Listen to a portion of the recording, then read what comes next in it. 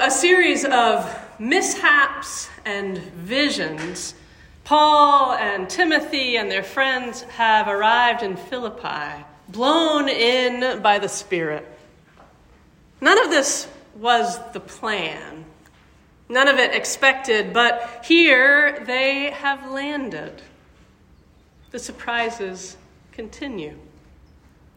They have tried to do their work in the city, but now on the Sabbath they are drawn out past the city gates, out to more of a no man's land along the river. And here in the shade, in the quiet, they find her. Lydia. Well, she's called this in our text, but we don't even know if that's truly her name. She may just be called that in reference to where she is from. That woman from the region of Lydia. She is an outsider, but she has made a life for herself here. Incredibly, she is independent. She is not living as a wife or a mother or a daughter grown but still under her father's charge. Instead, she is a businesswoman. She is the head of her own household. She deals in purple cloth, meaning she does business with the elite, the only ones who could afford fabric colored with purple dye. And finally, Lydia is already a religious leader when the apostles find her. She knows God. She worships God. And she has brought other women here to the river to keep the Sabbath. She is an unlikely character in so many ways. We only get the most stripped down account of this day, but it's clear that something happens. Lydia is already there, gathered with her people, ready and listening, and God opens her heart further. We don't hear what it is that transpires, not exactly, but something clicks as she receives this good news from Paul and Timothy. She's changed. She chooses to be baptized and leads her whole household in this with her. But it's the last note, the piece that comes almost as an afterthought that grabbed my attention. Still dripping from the river, Lydia is moved to more action. She takes the helm now, leading not just her household, but the wandering apostles too. Lydia has heard their good news, and now she insists that they stay. More than that, we hear that she prevails upon them. Can you imagine? Here is a woman, an outsider, who has only just been welcomed into this Christian community. And yet she is so grounded in the Spirit that she is confident in what must happen next.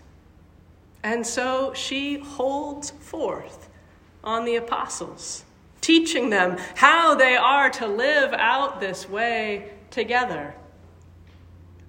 Lydia sees that there is more to be done, more fellowship to be shared, more of the sacred to encounter together. This had not been her plan for the day.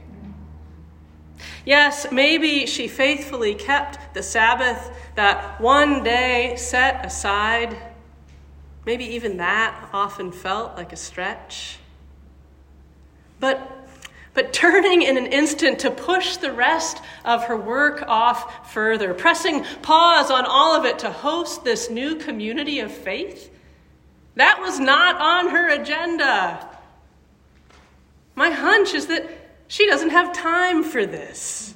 There are new lots to be dyed, orders to be delivered. But Lydia has been changed. And with that, her priorities are transformed also. What if we lived with such openness that the Spirit could redirect our plans, that meeting a follower or a new teacher could reshape our priorities?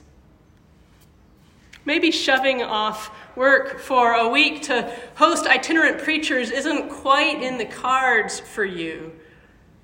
But I wonder if we can still get creative, get playful with what might be possible. Earlier this spring, I was pulled into this possibility by surprise. About 2 weeks before Easter, I was up in Healdsburg at the Bishop's Ranch for a conference on congregational development.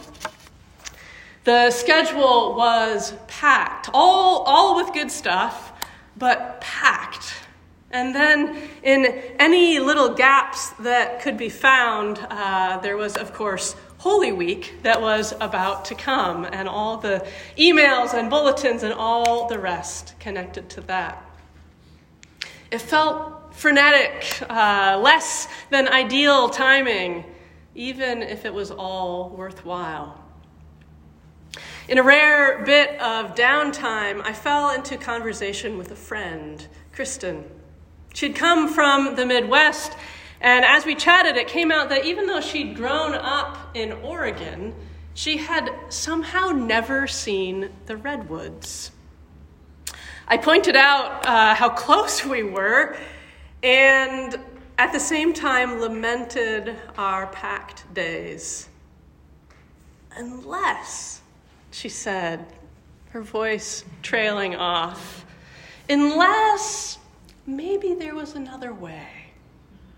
I did not see it, not without playing hooky from this conference, but she had a glint in her eye. And so it was that 2 days later, my alarm went off while it was still entirely dark outside. And when I emerged from my cabin, still groggy, Kristen was there, ready and waiting and grinning. I rubbed my eyes, not yet fully convinced that it made sense to give up sleep just before the busiest week of the year. The stars were still out as we drove down the deserted country roads, first to find coffee and then winding our way to Armstrong Woods. The sky had just begun to soften as we pulled into the completely empty parking lot and stepped in among the towering redwoods. I've spent time in the redwoods before. We have some growing in our backyard even, but never in dawn, never in that perfect quiet. It was stunning. The massive trees, yes, of course, but even more than that, it was incredible to watch someone step into the lineage of Lydia. Someone who knows so fully where we ought to direct our hearts. Out there, alone in the woods, we had space to go beyond what fits in the regular hours of the day, of our work, of the conference. We turned over questions of how God was speaking in this season. We wondered how we might begin to respond. Again and again, Kristen pointed us back towards the light, not just the early sunlight filtering through all those layers of redwoods, but this greater light that emanates from God, filtered through all of us. I think this is the light that Lydia encountered there on the riverside, that pulled her first into baptism and then into action, prevailing on the apostles to reach for deeper fellowship, I watched as this holy light streamed from my friend as she shared her heart so freely. There was no question that it was worth it to rise in the dark for this. We made it back to the ranch just in time to grab a quick bite to eat and slide right into the morning session, winded and yawning and completely renewed. Kristen saw that there was a way to turn our attention more fully towards connection, towards the holy, and she helped me step into these reordered priorities. Yes, there was still plenty of work to do, and this work was important. And here was a secret third option. We could also find a way to put this holiness first. This is the change that Lydia models for us and implores us to try on.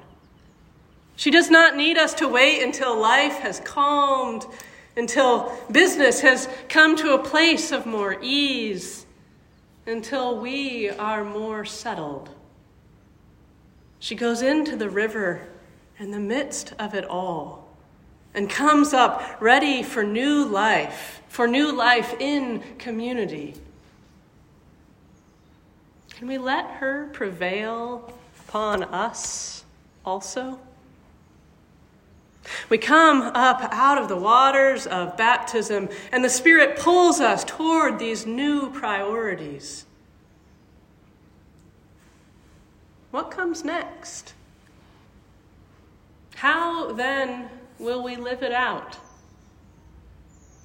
If we will but follow, we can join Lydia and join the Spirit. We can join in stretching out this sacred space. We can let these transformed priorities carry us into new life.